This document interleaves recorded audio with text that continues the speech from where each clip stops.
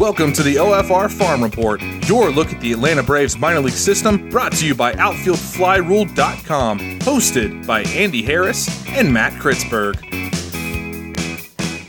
Hey everybody, happy holidays. Welcome to the OFR Farm Report, podcast about the tattered remains of the Atlanta Braves farm system. With me as always, my co-host, Matt Kritzberg. Hey Matt, how you doing? I'm just out here. We're just kind of celebrating. I mean, got Mitchell Tolman going to be playing shortstop for the Braves next year, and the excitement is palpable. Wow, so that's a bold prediction. So Tolman, you think Tolman will take the spot instead of Hoy Park? I mean, that's obvious, but I mean, I guess Hoy Park has an opportunity as well to maybe chip in a little bit. I mean, it's all about Mitchell Tolman. Right. You know, they've got to just say everybody's got an opportunity at the start of spring training, but we know how this is going to go, right? Yeah.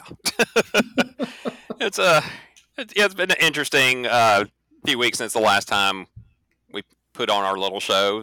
There's been a few things happening out there in Braves country, some of which affected the farm system, and taking a few players out of the farm system, and now that it looks like some kind of the farm system looks like some kind of Mad Max type hellscape. Now, there's some good players left in there, especially some of the up and comers in the draft last year, and some international players. But like the ones who were at the top of the top farm system rankings, many of them are no longer in the system now. And you know what? It's not a Mad Max hellscape. You know, Rome has some lovely restaurants, and Augusta has a thriving social scene. Well, there's also Mississippi. You would know more about me. I don't know about that one. Hey, there's a Bass Pro Shop across the street from the stadium, so... Well, there you go. Culture is where you find it. I've seen the Mad Max movies, and I didn't see a Bass Pro Shop, so I think you need to walk that back, sir. Yeah, well, you need a lot of gasoline to access the Bass Pro Shop. Yeah, the hellscape is in Gwinnett. Anyway, let's... Yeah, and that kind of goes back to the Mitchell Tolman, Hoy Park signings. People are thinking that they're really going to be the shortstops or infielders for the Braves. Somebody has to play at Gwinnett. That's because after the season, I mean, basically they have a starting rotation. They've got a few relievers. They have some catchers, and they'll have Braden Shoemake. Beyond that, you got to fill out a roster around them, and that's where a lot of these guys are going to end up going. Well, they might have Vaughn Grissom. You just never know. That's a possibility. All right. So why don't we back it up a little bit and let's talk about some things. Since the last time we got together, it was actually just before the Rule 5 draft. That was the kind of the main thing we were talking about. That seems so long ago. But let's review the Rule 5 draft for the Braves.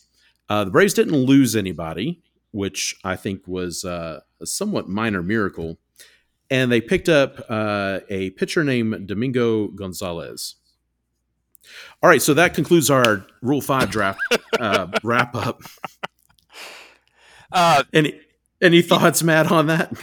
Not a whole lot, but I mean, I did do some reading up on Domingo Gonzalez from the Pirate side. There was a Pirate site that kind of put out a little report about him. Basically, he was kind of met as a starter, and they moved him into relief last season, and it seemed to really pick up the pace at that position.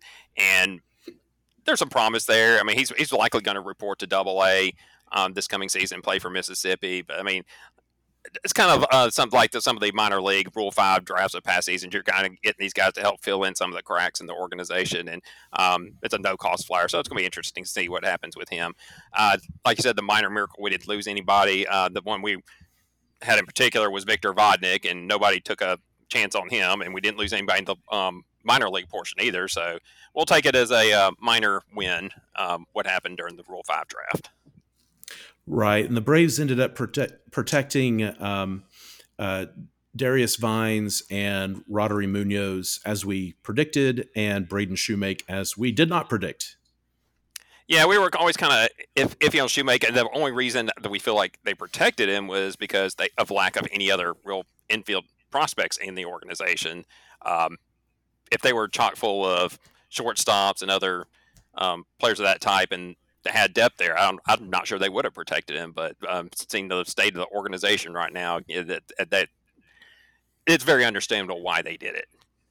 Yeah, and obviously they still believe in him, that he'll turn it around here. So he'll get plenty of opportunities, of course, especially now that he's on the 40-man roster. So after that, very quickly after the Rule 5 draft and the winter meetings, the Braves made a pretty significant trade. They picked up Joe Jimenez from the Detroit Tigers to bolster the bullpen. He's not going to be the closer, but de facto, he's going to pick up the innings that are vacated by the departing Kenley Jensen. So what do you know about Joe Jimenez? Yeah, I mean he's had some ups and downs, and had a really good season last year. And obviously, I mean, you look at his Statcast baseball savant page, and I mean it's just a lot of red in there. So I think he's going to play a good role. Imagine what's going to happen is he'll take over Raisel Iglesias' role that he had last season as Iglesias moves into the closer role. So that back end of the bullpen is pretty shored up, especially with like the likes of AJ Minter, Dylan Lee. And some of the other pitchers. I mean, depending on what happens with Kirby Yates, I mean, the back end of the bullpen is going to be pretty full. And the Braves have done a lot of their work there already in the offseason, and there's really not much left to work in the bullpen unless they come up with a surprise signing here over the next few weeks. So I think it's a pretty solid move. The part that was kind of off to me, though, is he only got 1 year of control on him, and they gave up Justin Henry Malloy and Jake Higginbotham to get him. Thought Justin Henry Malloy, the cost was a little high for 1 year of control of Jimenez. Yeah, and we haven't published our Braves top prospect ranking, in part because whenever I start writing on another guy, he gets traded. But one of the guys that I did a write-up for was Justin Henry Malloy, and he was actually going to be number 2 on our list. So it's very likely that the Braves maybe not had him rated that high. And to be fair, it wasn't sure that he had a position. It sounds like Detroit's going to try him back maybe at third base to see if he can handle that. If not, left field, and obviously DH is a fallback. But I think he was, pretty much by far the best hitter of the prospects left in the Brave system. Yeah, I'm thinking the Braves probably kind of saw him as a tweener, that he doesn't hit enough to be a DH and doesn't provide enough defense to play in the outfield, and his shortcomings in the outfield wouldn't be enough to overcome what offense he was going to give, and especially the not so great power, I guess. I mean, he didn't put up great power numbers, but he played at a lot of levels last season, especially in Rome and Mississippi, that really dampened power. So his numbers could be conceivably even higher in the power department once he moves to a different organization in different ballparks. But I think that's kind of where he was kind of a man without a position. I'm thinking that's the impetus for trading him, even for only a year of a reliever.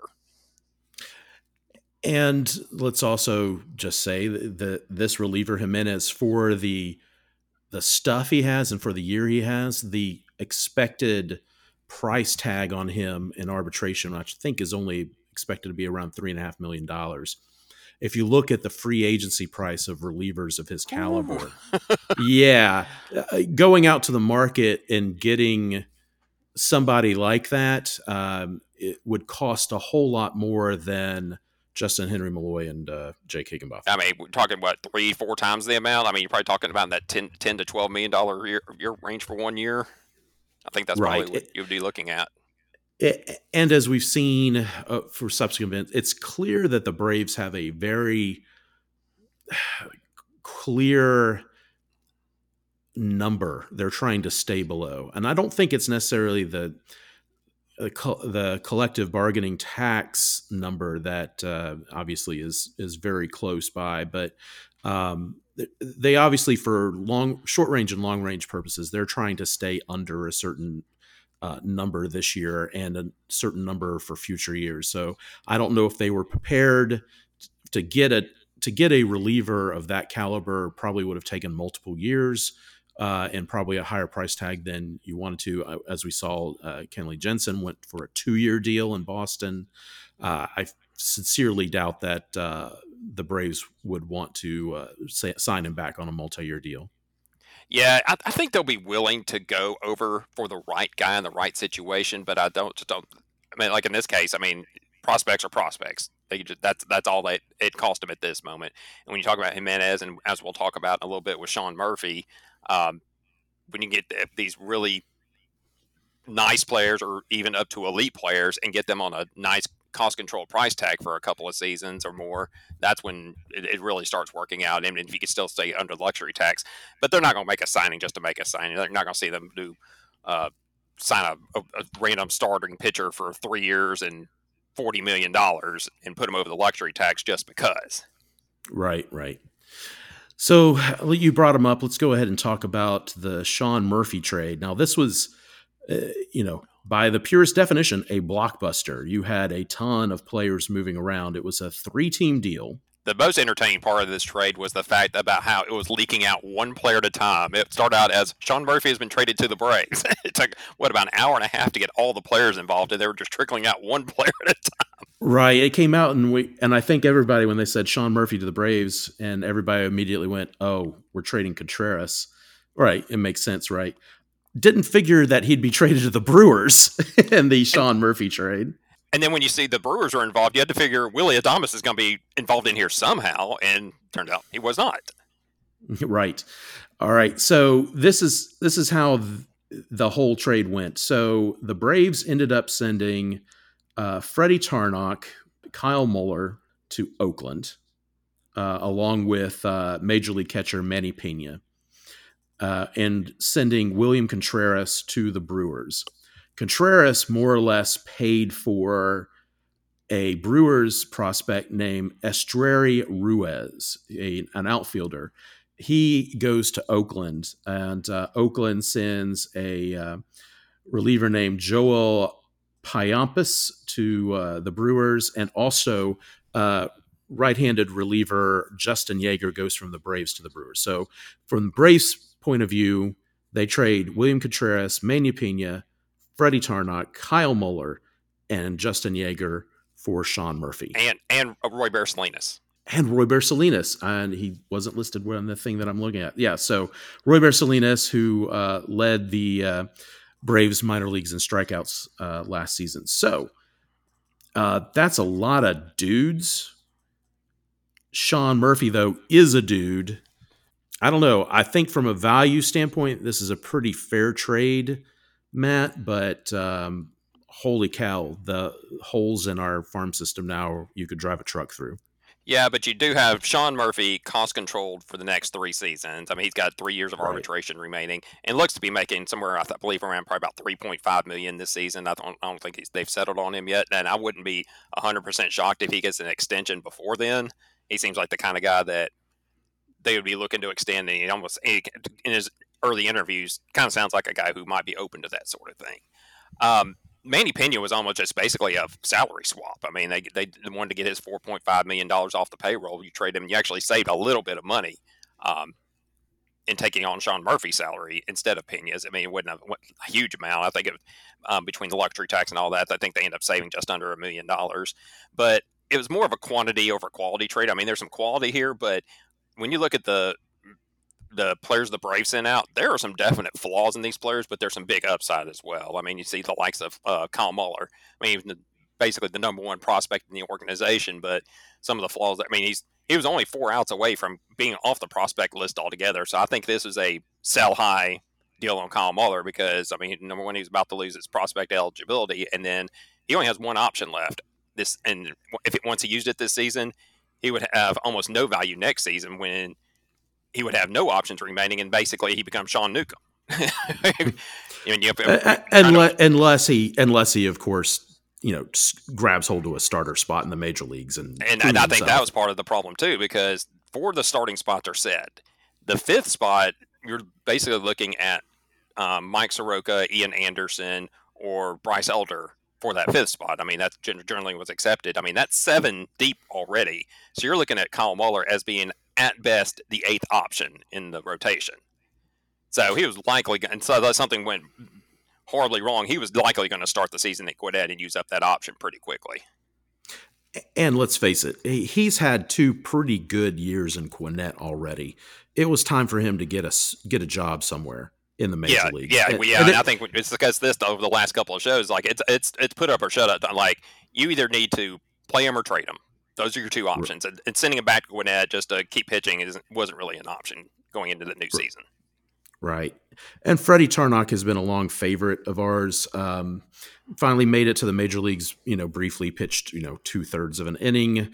But also he seemed like a guy that was squeezed out by numbers. It was already openly speculated whether they just go ahead and move him to the bullpen. I don't know what Oakland's plans for him are. I would not be surprised if they did go ahead and do that and just installed him in the major league bullpen and kind of let him take his lumps this year, and figure this whole thing out. But Tarnock is a guy who is a little hard to pin down. He had kind of a breakthrough year in 2021, and then last year his fastball looked really good. His command was a little spotty at times, but that curveball that really was his breakout pitch, it wasn't quite as sharp last year, and that had to be a little concerning for Atlanta. Yeah, and like we talked about Tim, he's already this would already be his second year on the 40-man roster. There's no definitive place for him in the organization. He was well down the starting pipeline, and I mean, if they moved him to the bullpen, that would kind of decrease his value. I mean, they got a lot of value out of him by trading him, but if you look at his starting stats from last season, he started 23 games. He only went as many as 5 innings 10 times, and only went beyond 5.0 innings 4 times last season. So, I mean, like you talked about, I mean, bullpen was always going to be in his future. It was just probably a matter of when. And like I said, I think they end up pulling the trigger on that one pretty quickly because I imagine Kyle Muller gets slotted in the starting rotation at Oakland from day one, and Tarnock likely goes into the pen on day one as well. Right. And the third pitcher going to Oakland, Roy Bear Salinas, as I said, led the Braves minor leagues in strikeouts. When I saw him in Rome, very impressed with his fastball, just really dominating stuff. If they decide to move him to the bullpen, and kind of like Tarnock, I think that's going to be his role in the future. He could actually make it to the majors this year. I think he'll probably start in Double-A, but when he is on, he has that fastball cooking. He's very hard to hit. The thing with him is just lack of secondary pitches. And he projects as a reliever. I mean, he only averaged about 4.5 innings to start last season. He did strike out with about 38% of the batters he faced. He did walk about 13.5%. So I mean, there's some little bit of command issues there, but like I said, with the lack of the secondaries, and he's going to eventually project as a reliever, and I think that's what's going to happen. I imagine somewhere he'll be in Double-A this year, and if they convert him to the bullpen, I'd say by probably All-Star break or not too long after that's when he could project to be in the major leagues alongside Tarnock in that Oakland bullpen. Yeah. Now, let's talk about the guys we gave up to the Brewers on this. Everybody was kind of laughing that in this trade between Oakland and Atlanta, the winner was the Milwaukee Brewers. They ended up with William Contreras.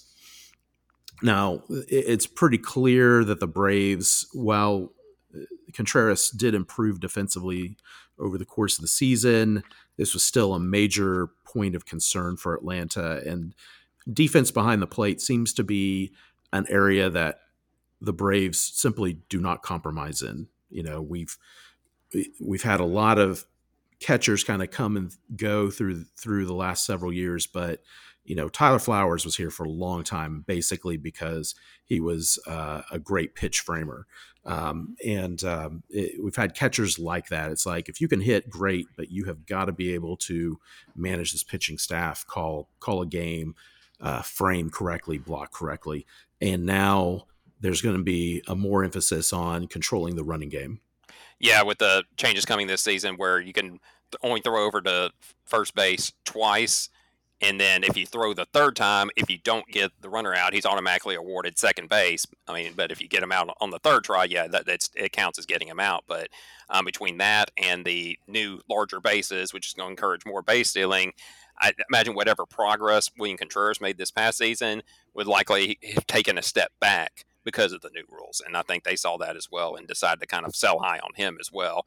And obviously, getting Sean Murphy would help out dramatically in that regard because he's one of the best catchers in the game. I mean, he was third in MLB and F-WAR last season, only behind JT Realmuto and Adley Rushman. So they definitely upgraded in that regard. And unfortunately, William Contreras was a necessary cost for pulling this off.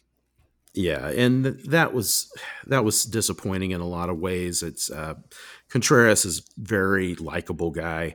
I've really enjoyed watching him come up through the minor leagues and learn as he's come up, and hopefully he will do well with Milwaukee because he's a good dude. So same thing with Tarnock and Muller. I've interacted with both those guys on a very limited basis, but just seems like really nice guys that want to succeed and are willing to do what it takes to succeed.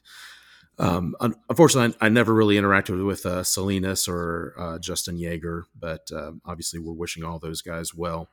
So we improve at a position of relative strength with Sean Murphy added to catcher.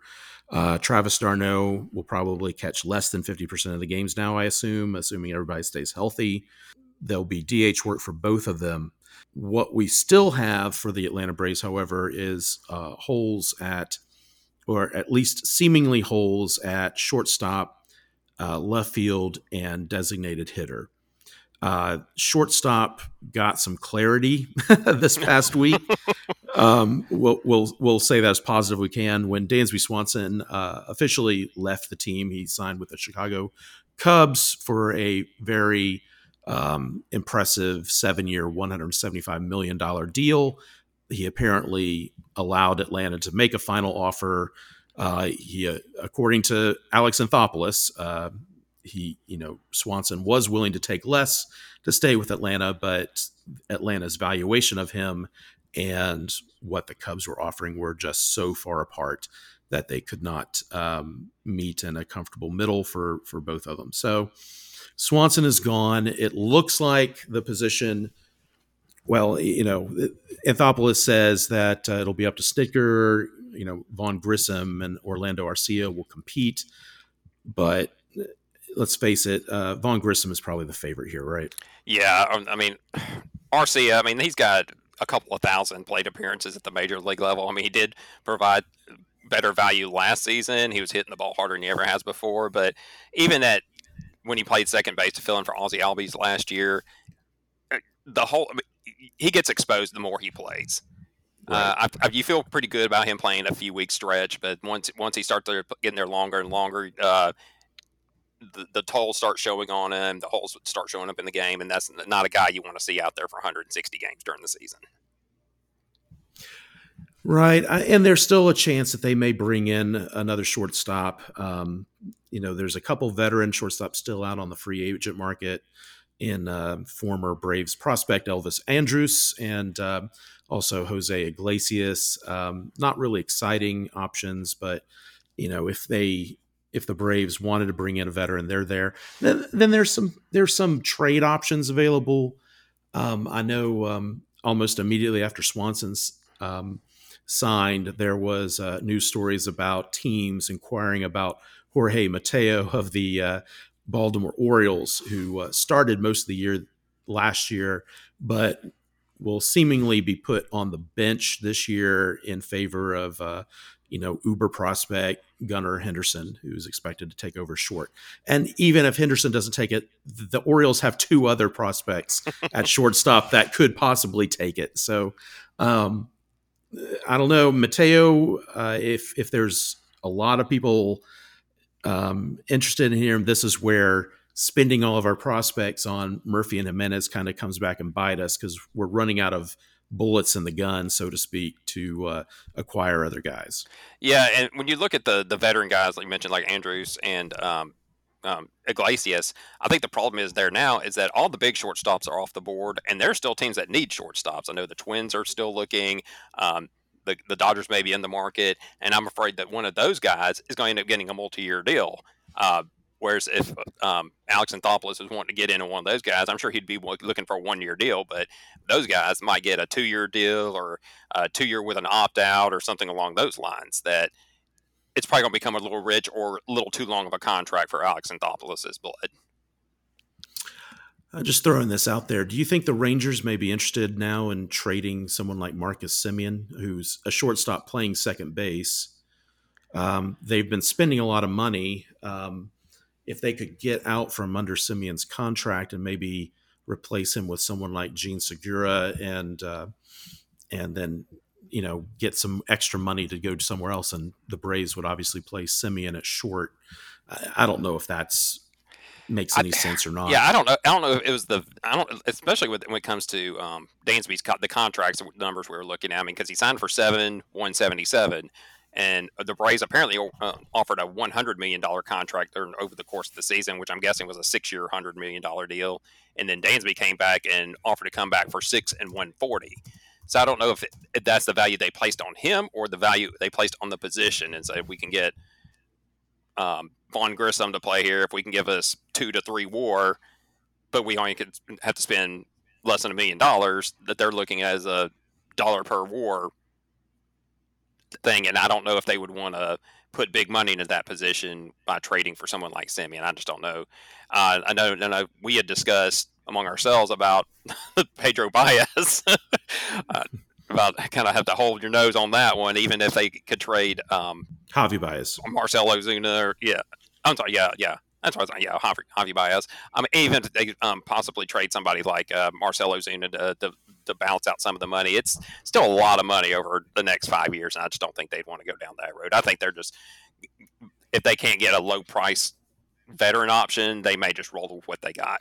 Especially if they can upgrade left field and they can just stick the shortstop in the number 9 spot, say, hey, give us defense. We'll worry about the bat as it comes along. So let's talk about left field then, since you brought it up. Obviously, Eddie Rosario is still on the roster. He's still getting paid. He's getting paid $9 million to play left field for the Braves this year. Obviously, a terrible season for him last year. We know the reason why. He had his one of his retinas detached, and he had to have surgery to get it back. And quite frankly, his vision was never really all the way back until maybe toward the end of the season. He's going to be back next year, at least the way it's looking right now. A left-handed hitter, does not hit lefties particularly well. They seem to move to possibly give him a right-handed platoon mate with former Diamondbacks outfielder Jordan Luplow on a relatively low dollar contract, $1.4 million for next year. Luplow is a guy that can play all outfield positions, doesn't make a lot of contact, does have some pop, and hits left-handed hitters relatively well. He's, I hate to say this, he's a better defensive Robbie Grossman, but maybe doesn't hit as well. Yeah, that's probably fair to say. I know it was stated at the time when they announced the signing that he'd possibly be platooning with Rosario.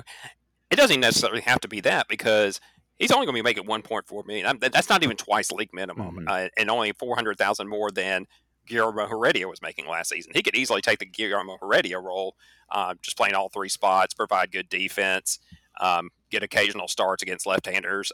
He could spell Ronald Acuna, be a backup center fielder if Michael Harris needed some time off. He can be a platoon partner, but doesn't have to be. So, I mean, there's different options there, and they still got room. They can upgrade in left field if needed, but they could go to war with those two and feel at least pretty decently about it.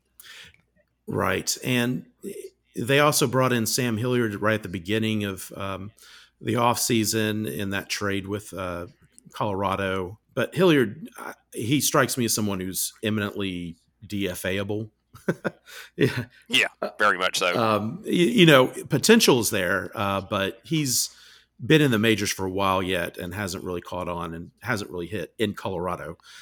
So obviously they see something there, or they obviously wouldn't have acquired him. But also, I don't think either Luplow or Hilliard would get in the way if they had the opportunity to improve in left field at all, which at this point, again, feels like more of a trade situation than a signing situation. There's just not much left out in the outfield. I know a lot of people this week were championing Michael Conforto maybe for that spot.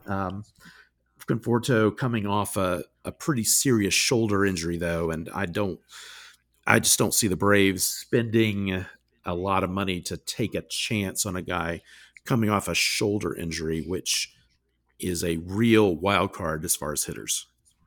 Yeah, especially when you have an outfielder with a bad shoulder. The Braves already have one of those, and it's not going particularly well. So I don't think they want to double down on that one. And I believe it came out. I think it was a Ken Rosenthal column this week that it's pretty much being speculated that Conforto's not even really throwing yet. I think, and even Scott Boras came back and said, "Oh no, he's throwing. He's throwing all the way up to 150 feet." That's not something you want to hear when you're thinking about investing big bucks in a guy, even for just 1 year to help him rebuild his value. He can go do that somewhere else. But I mean, and there's I don't. It's not official speculation, but I mean, there's the name being bandied about this week was Andrew McCutchen, which I mean, he's a kind of a shadow of what he once was, but he can still play some decent corner outfield and be a platoon guy.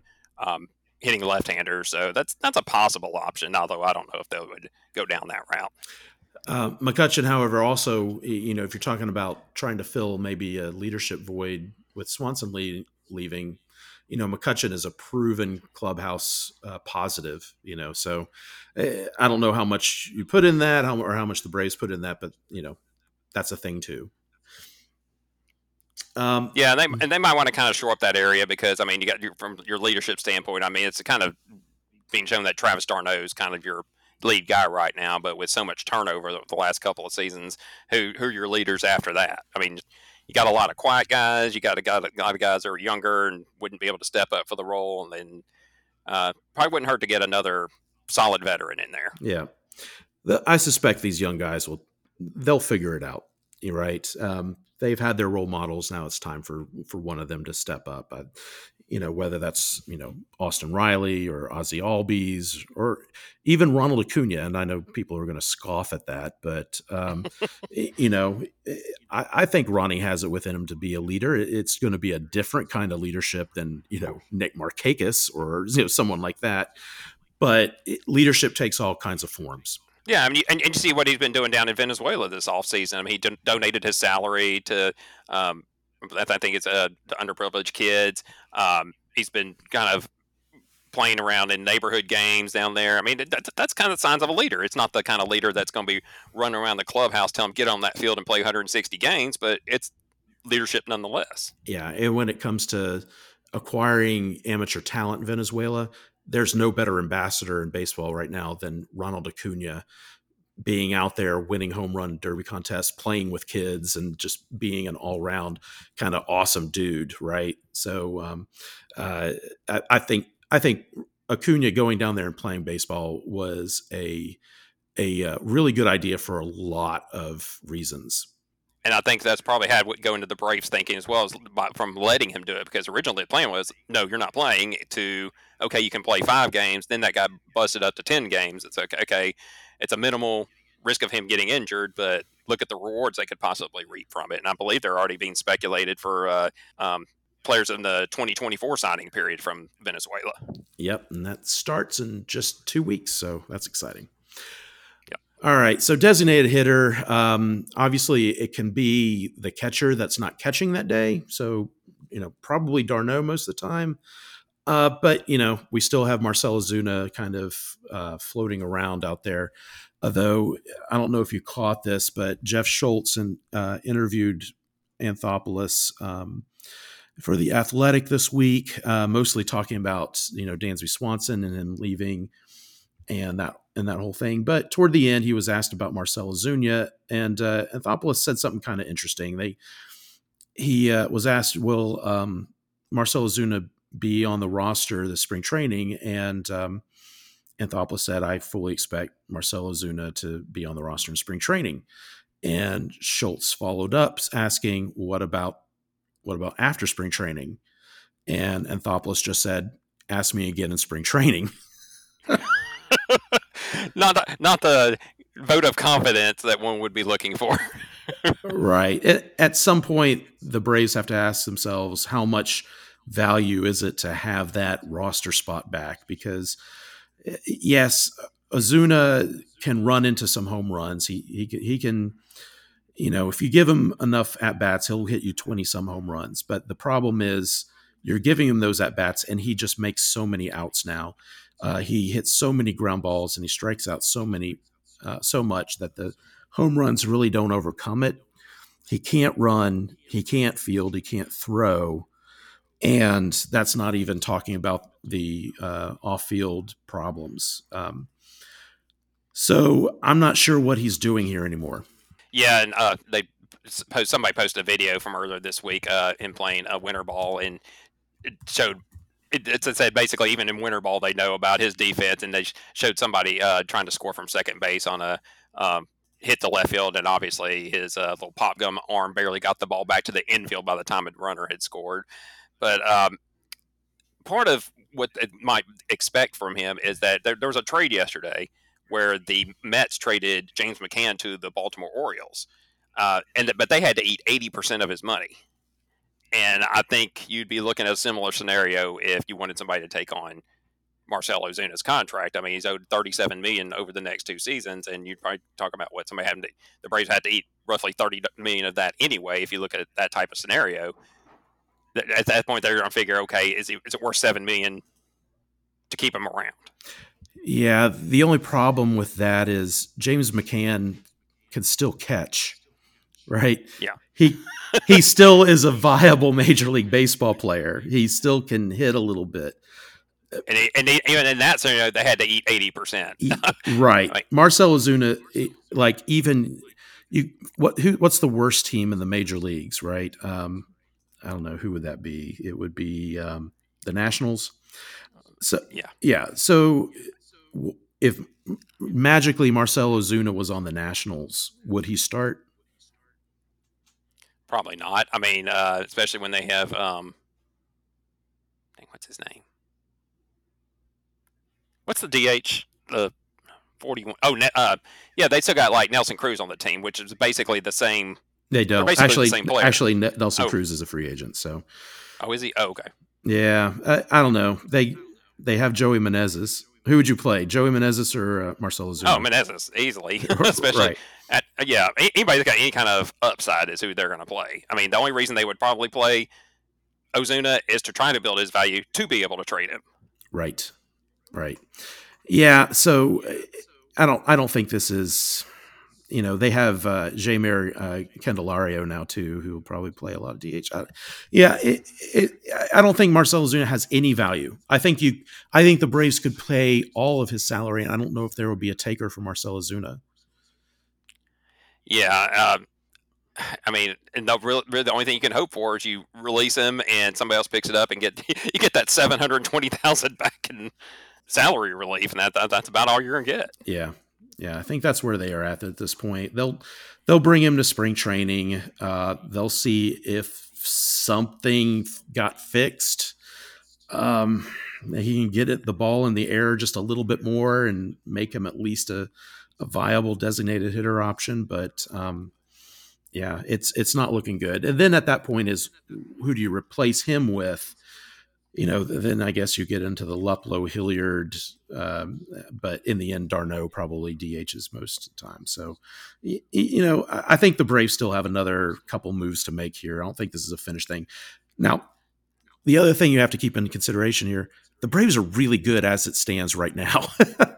Yeah, I mean, yeah, they could go to war with what they have in left field. They can go to war with what they have in shortstop. They need to put together a bench. I mean, but you're already seeing kind of the basics of that shaping up between. I mean, you got whoever's the backup catcher is going to be one of the spots if they're not DHing. I mean, you got players they just picked up like Hoy Park. I think there's a fairly decent chance he makes the squad, even though he does have 2 options. They could easily send him to Gwinnett. I mean, he's a solid possibility to be a backup infielder, and who knows between the outfielders, between Luplow and Hilliard, that if they stick around, I mean, you have a backup outfielder possibility there, and there's going to be guys on the street, and I imagine later on, right before spring training or during spring training, Alex Anthopoulos is going to make some deals to bring some players in. You did the old what they would do with Josh Tomlin back for a couple seasons there, bring him in for a song, and if he makes a squad, he'll make $1 million.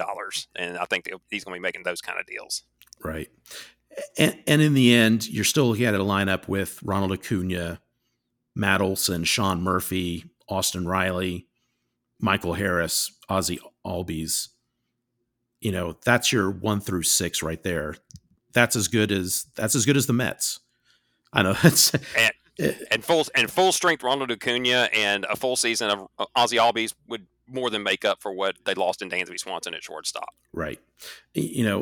Let's not kid ourselves. The Mets probably pulled ahead as far as the overall talent on the major league roster with the signing of Carlos Correa, but it's not so different that the Braves have no shot, right? Especially with the age of the Mets rotation. They're talented, obviously, and the bullpen keeps getting better and better, but they're not the juggernaut that I think a lot of people, especially New York Mets fans, would have you believe right now.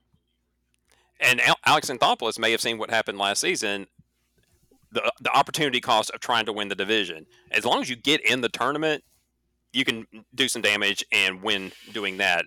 It's not optimal, but it can be done. I mean, you saw that last season. The Phillies went to the World Series and they didn't win the division. And based on how the National League is shaping up, the Braves are almost a sure thing to get in.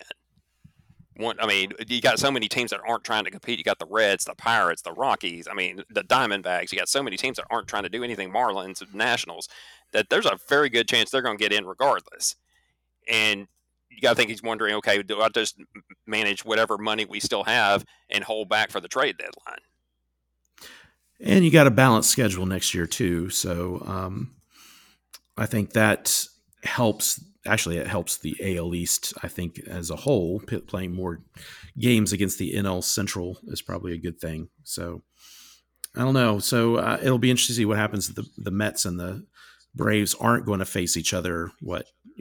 Yeah, probably about 12 or 13 instead of 19. I mean, there'll still be a good amount, but not anywhere near where it was. Yeah. But that also means the Braves won't be facing the Marlins or the Nationals as much.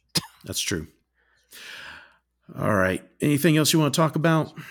No, I think that's about it. I mean, I think that there's the 40-man roster stands at 38, so there's a couple of spots still out there they could fill in with some of these players. I'm kind of surprised they haven't picked up some of these kind of back end of the 40-man roster type players, but there might be more of those moves coming that they could pick up and dispose of guys as needed over the next few weeks until spring training starts. But I imagine if you don't see any moves here in the next day or two, you're not going to see any until after the first of the year, because I think basically everybody just shuts things down, and all the high end free agents are off the board. You're not going to see any more 4 and 5 year type deals. The most of the guys you're seeing out there now maybe of the 2 and 3 year variety, and you're seeing a lot this year of 2-year deals where there's an opt out after the first year or there's an option. And I know that's not kind of stuff Alex Anthopoulos gets into. So maybe once those kind of players are off the board, that's when he'll strike.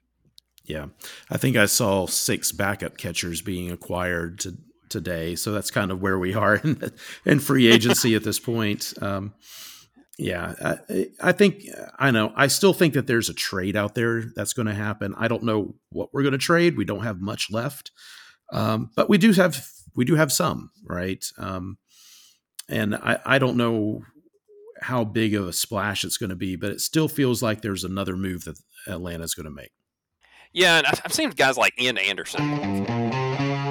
If let's say you got those 3 pitchers going for that 5th spot, let's say if Mike Soroka gets that 5th spot, do you really send Ian Anderson back to Gwinnett, or would he be more value in a trade to another team? Yeah, I do think I would rather see Anderson pitch and maybe establish value. Like I don't know what his value is right now versus what it should be.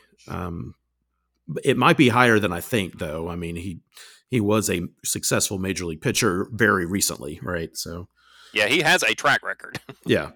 I do think that the Braves will need 6 starters to start the season. And certainly we know that they will need at least 8 over the course of the season. So, but does one of them need to be Ian Anderson? That's the question. Yeah, because as of right now, you have the two, well, whoever loses out on the Anderson Elder Soroka competition, then you also have Jared Schuster, Dylan Dodd, Darius Vines, all going to be at AAA. Darius Vines on the 40-man roster, and then even beyond that, you have Colby Allard and Alan Rangel. Possibly. I mean, there's a lot of depth still, even with the trade. So I wouldn't be surprised to see maybe one or two more of those depart the organization. And Allen's on the 40-man. I think we're in agreement. We don't want him to play a major part No. in really anything. I'm not even sure he's going to play a major part at Gwinnett this coming season. Right. I mean, we talked about Sam Hilliard being eminently DFA-able. I think Allard's in the same boat, but on the other hand, the Braves do seem generally curious to see if maybe they can figure out something for Allard. We'll see, but as of right now, I don't think he's really in the picture. It's really those three: Soroka and Anderson and Bryce Elder. And Allard may even be a guy if they DFA'd him. Would anybody even claim him? Right. He might be back in Gwinnett very quickly after that. Yeah, it might just be a deal nobody claims and they outright him, and he's right back to where he was. Yeah. All right. And I think that'll do it. We'll get back to you some point in the new year in 2023 with the prospect of spring training just right around the corner. Until then, I hope everybody has a happy holiday, a Merry Christmas, a Happy Hanukkah, Ios Saturnalia, Festivus for the rest of us, whatever you celebrate. Hope you are doing it with loved ones and are healthy and happy. Happy holidays and a happy new year. Come, they told me. Ba-rum-ba-ba-bum.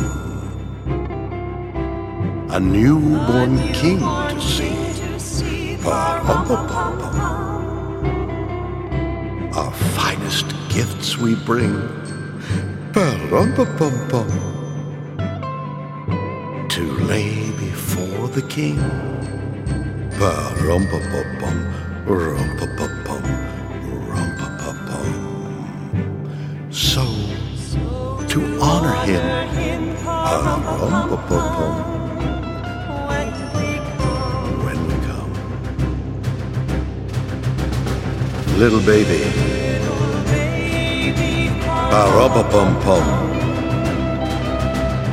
I'm poor boy too. Ba-rum-ba-bum. I have no gift to bring. Ba-rum-ba-bum-bum. That's fit to give our king. Ba-rum-ba-bum-bum. Rum-ba-bum-bum. Rum-ba-bum-bum.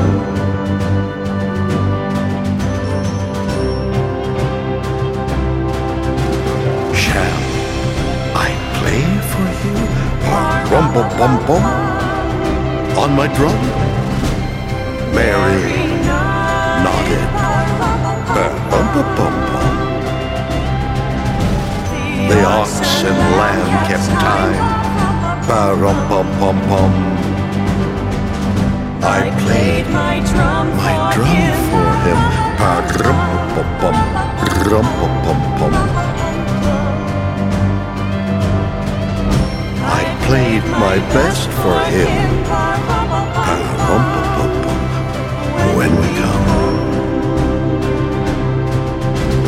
then he smiled at me. Me and my drum.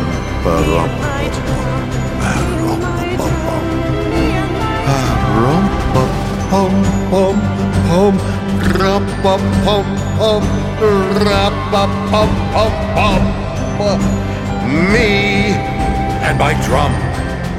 Pa-rum-pum-pum-pum, pa-rum-pum-pum-pum.